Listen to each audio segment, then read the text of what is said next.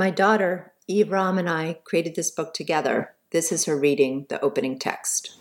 The authors of Entries on Eden wish to draw attention to the imperfections, incompletions, and inaccuracies of this encyclopedia of paradise, which, while it aspires to illustrate and identify the flora and fauna of that region and to elucidate their characteristics and behaviors, falls short of an exhaustive account.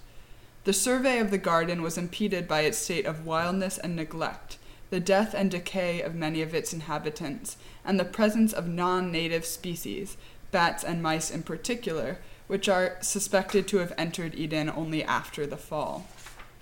These circumstances provided such a barrier to the unfettered exploration of Eden's enigmas that we must warn the reader against looking to increase his or her store of knowledge by perusal of these pages, and insist that the greater part of Eden remains unexplored.